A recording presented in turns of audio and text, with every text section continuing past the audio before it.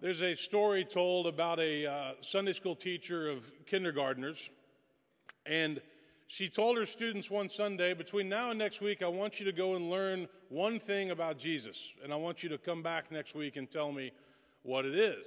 So they all nodded their head, pretended like they understood. So the next week came, and she said, okay, what did you guys learn this week about Jesus?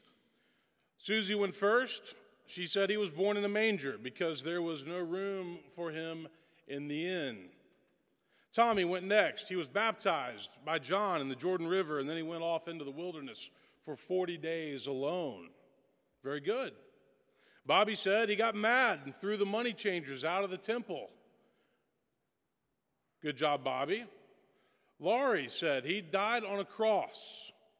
Well, then it was Johnny's turn. And Johnny's family was a little rough. He was known for being a loose cannon.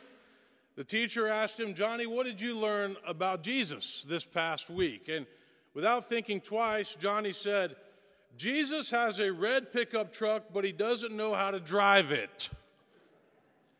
And curious, the teacher said, where did you learn that, Johnny? And he said, well, from my daddy. Yesterday, we were driving down the road, and this red pickup truck pulled out in front of us, and Daddy yelled his name and said, come on, why don't you learn how to drive? And the teacher thought, he's paying attention.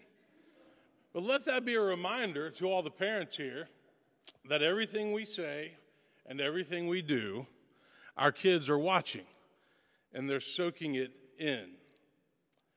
We've entered Lent, and Lent is the season of penitence. It's the season of soul searching. It's the 40-day period leading up to Easter, if you don't count Sundays, where we prepare our hearts and prepare our souls for that day of resurrection that will come in late April this year. Lent is a time to give something up, take something on. Try something different. Focus on something that maybe you don't do in your life ordinarily. And I think that if we can do this, if we can practice some kind of a discipline during Lent, then Easter will have that much more meaning for us. I've always been a country music fan. I grew up in West Tennessee. I listened to country music. I went to college in Texas, listened to country music. I've always liked country music, so it worked out well that I ended up in Nashville, Tennessee, the home of country music. But some of you might remember a song that Thomas Rhett wrote a couple years ago called Beer with Jesus. Do you remember this song? It was on the radio a lot. It said, if I could have a beer with Jesus, heaven knows I'd sip it nice and slow. I'd try to pick a place that ain't too crowded or gladly go wherever he wants to go. You can bet I'd order up a couple tall ones and tell the waitress to put them on my tab. I'd be sure to let him do the talking, careful when I got the chance to ask. Tell me, how'd you turn the other cheek to save a sorry soul like me? Do you hear the prayers I send and what happens when life ends and when you think you're coming back again? I'd tell everyone, but no one would believe it if I could have a beer with Jesus. If you could have a beer or a cup of coffee or a lunch with Jesus Christ, what would you talk to him about? What would you ask him? What would you want to know? What are the things that have bothered you or that you've wrestled with in your faith that you think he could help give you an answer to? What do you think he would tell you about your life and what you need to work on? What you need to do better at?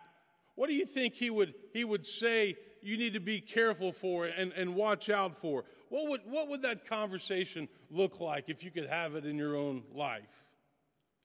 During this Lenten season, we're going to study and journey through the Gospel of Luke. And Donovan kicked this off Wednesday night when he preached on the temptation passage from Luke's Gospel, and we're going to continue it today and in the coming weeks. So I want to challenge all of you to take the time to read and study and reflect upon Luke's Gospel. I want you to do it in your personal life, in your devotional life.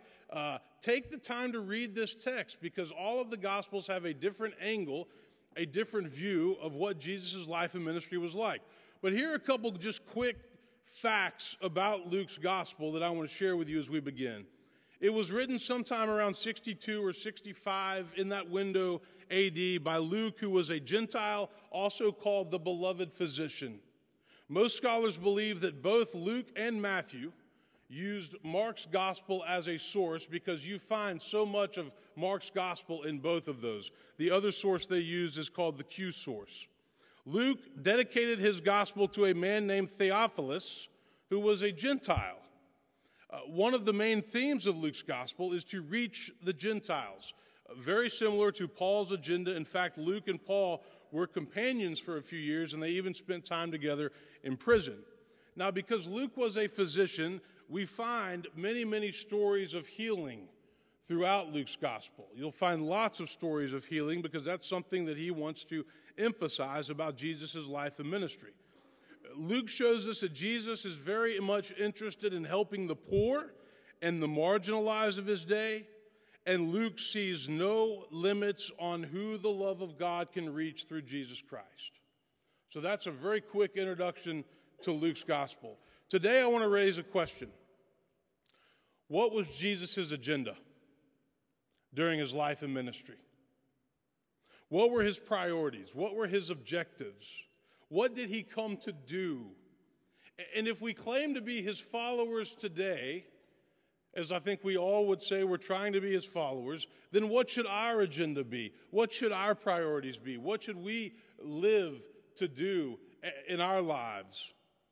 Jesus gets baptized by John in the Jordan River. He then goes to the wilderness for 40 days where he's tempted. And then he begins his Galilean ministry in the synagogue where he reads these words from the Torah. This is Isaiah 61. He says, "The Spirit of the Lord is upon me, because he has anointed me to bring good news to the poor. He has sent me to proclaim release to the captives and recovery of sight to the blind, to let the oppressed go free, to proclaim the year of the Lord's favor." And then Luke tells us that he rolls up the scroll, he gives it back to the attendant, he sits down and he says, "Today, this scripture has been fulfilled in your hearing." Jesus chose these prophetic words from Isaiah as his inaugural address to begin his public ministry. He says, "Now this today has been fulfilled in your hearing." So let's break this down. What was his agenda? First of all, Jesus was a profoundly spiritual person, fully human, yet fully divine. He said, "The Spirit of the Lord is upon me," showing that at the center of Jesus' life was a profound and constant relationship with God. And Jesus did not have to be in a certain place or a certain situation for his spirituality to be evident. It was constant. It was always there. He was grounded in spiritual practices and disciplines, prayer, fasting, meditation, solitude. He prayed constantly, and he was not afraid to go off and be by himself, just as he did after his baptism for 40 days and 40 nights.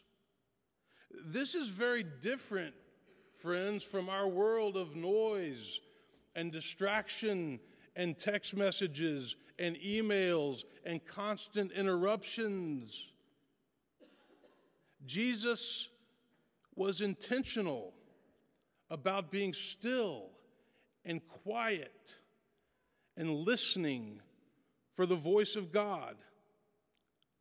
He addressed God as Abba, Father, showing his intimate relationship with God. And he spoke and taught with authority, which seemed to flow out of his deep spiritual experience. Jesus was very comfortable in his own skin, and yet he lived a very humble life. New Testament scholar Marcus Borg says that Jesus demonstrated how God can be known in a direct and intimate way and not just believed in. God is not to be thought of as just a remote and transcendent creator far removed from this world, but God can be felt all around us as the one in whom we live and move and have our being. And just like Jesus, we too can feel the presence of God at any time if we're open to God's Spirit. It's not just about believing in God out there, but it's about being in God's presence right now. But sometimes we're too busy, we're too distracted, we have our own agendas, we have our own things that we want to get done, that we miss out on this connection. But this connection is absolutely essential to living a life of faith. Secondly, based on this text from Luke 4 and Isaiah 61, we can say that Jesus cared deeply about the poor and their plight. He says, "He has anointed me to bring good news to the poor." You know, it's absolutely true that being a serious follower of Jesus means taking the plight of the poor seriously. And unfortunately, there are far too many Christians who simply don't do this or don't think about this for whatever reason. Jesus was a member of the peasant class, and his message resonated with the peasant class. Those were his people. He had a heart for the poor because they were his people. And in Luke's gospel, it's called the Sermon on the Plain. In Matthew, you have the Sermon on the Mount. In Luke, you have the Sermon on the Plain. He even explicitly says, "Blessed are you who are poor, for yours is the kingdom of heaven." That's different from Matthew's, as "Blessed are the poor in spirit, for yours is the kingdom of heaven." Jesus cared deeply and passionately about the poor. Now, addressing poverty should not be a partisan issue. It's a moral issue. It's a gospel issue. And there continues to be a lot of stereotyping that goes on in our culture when the rich talk about the poor, or when the poor talk about the rich. Things like, people will say all poor people are lazy and they want to work the system. And when the poor talk about the rich, they say all rich people are just jerks who don't care about anybody else. That's not true. We can't broad brush groups of people in our culture like that. That's not fair. That's not right. But as Jesus followers, we're called to care about the poor because Jesus cared about the poor. We cannot read the Bible, the Old or New Testament, and not acknowledge the fact that God cares deeply about the poor and the marginalized, and God calls us to do the same. Now, where we often differ on this in our politics is, how do you best do that? Give a person a fish, teach a person to fish. And we see all the different arguments about how we go about caring for the poor, but what we can't argue is that Christ calls us to care about the poor. Jesus says that he's come to bring good news to the poor. There are many children in this city who go to bed hungry at night with nothing to eat. How can we help address that? There are many children that are raised by addicts and alcoholics. How can we help address that? There are many children that grow up without father figures in their lives and they don't have anybody to look up to. How can we help address that? These are important questions. What does it mean to bring good news to the poor? And so as a church, Woodmont Christian Church, we do this with our resources. We do this with our time. Room in the Inn, Habitat Build going on right now, Nashville Food Project that was birthed on this property, Guatemala partnerships where we sponsor these children in Guatemala and help give them an education and a better life. There's a trip later this year. It's in late October, early November, going back to Guatemala. If you want to change your life and see your own world through a different lens, I encourage you to think about going on that trip. Our new partnership, Fall Hamilton, all of these ministries, we help care for the poor in our community, and all of these ministries are important. We need to be involved. We need to support these things. Lastly, what was Jesus' agenda? He says, he sent me to proclaim release to the captives, recovery of sight to the blind, to let the oppressed go free. See, one thing that Jesus was keenly aware of is that every single person is held captive by something in life. It might be economic captivity, and in Jesus' day, the poor were often exploited. But captivity can be defined as anything that keeps us from fullness of life. It might be fear. It might be worry. It might be anger, depression, addiction. It might be regret, jealousy, materialism, the love of money, racism, bigotry, pride, death, grief, you name it. Everybody is captive to something, and Jesus came to bring us freedom from these things, freedom from captivity. We find ourselves captive to unhealthy relationships. I had a conversation with somebody this week that's in a relationship where they're being abused. Sometimes people are emotionally abused, physically abused, enslaved to debt, credit card bills, the money that we owe from buying the things that we couldn't afford in the first place. Many people are enslaved to their own situation, their own circumstance. Some are enslaved to mental illness. Depression has been on the rise, and they just can't seem to get rid of that dark cloud that hangs over their head and doesn't ever seem to go away. Some are held captive to loneliness, and they're looking for just one other person who genuinely cares about them, who loves them, and is there for them. And there's all kinds of research that shows that loneliness is on the rise in the 21st century. You know, many of us are aware of the things that we do in life that are unhealthy. We're aware that we overeat, overdrink, overspend, overworry, but we can't seem to stop. We know that we work way too much and we miss a lot of time with our family, but we can't seem to stop. And so oftentimes we just keep on going down the same road despite the fact that we know we shouldn't. You know, we're familiar with those words of the Apostle Paul from Romans 7 when he says, I don't understand my own actions, for I do not do what I want, but I do the very thing that I hate. And we can relate to that. C.S. Lewis once said, God designed the human machine to run on himself. He himself is the fuel that our spirits were designed to burn. And God cannot give us happiness and peace apart from himself because it's not there. There is no such thing. Dick Ham preached in this pulpit one time, and he talked about the black hole syndrome. He says we all have a black hole in our hearts, and we throw everything under the sun in that black hole, from food to alcohol to work to pills to sex to you name it. But none of that stuff fills that black hole, at least in the long haul. Only God can fill that black hole. And until we establish a relationship with God, we will remain restless and captive our entire lives. And we know this because we've tried everything under the sun, and we can't fill that void. Jesus came to bring release to the captives and recovery of sight to the blind, to let the oppressed go free, and yet so many of us remain captive and blind and oppressed, and we can't figure out why. So maybe this Lenten season, it's time for us to meet Jesus Christ again in a new way, a healthy way. Maybe it's time we let go of some of the things in life that hold us back, that keep us captive. Maybe it's time we follow Jesus' lead and open our hearts to the transforming presence of the living God. I read a lot of N.T. Wright. He's a New Testament scholar. He teaches now at St. Andrews, which is where Donovan did his Ph.D. But N.T. Wright has published all kinds of books. There's one book that I'd recommend called Simply Jesus. But I'm going to close with his words this morning because I think these are powerful as we begin this series on the life of Jesus and we start this journey through Lent.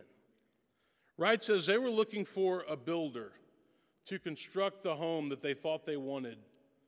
But Jesus was the architect, coming with a new plan that would give them everything they needed, but within quite a new framework. They were looking for a singer to sing the song that they'd been humming for a long time, but Jesus was the composer, bringing him a new song to which the old songs they knew would form at best the background music. He was the king, all right, but he had come to redefine kingship itself around his own work, his own mission, his own fate. That's who Jesus was and still is. And as Christians, it is our responsibility to do what we can to learn as much about him so that we can know him, we can experience him, we can let him change our lives on a regular basis. And this Lenten season, I challenge you to do that. And if you can do that, what you will find is that Easter will have a whole new meaning 6 weeks from now. Amen.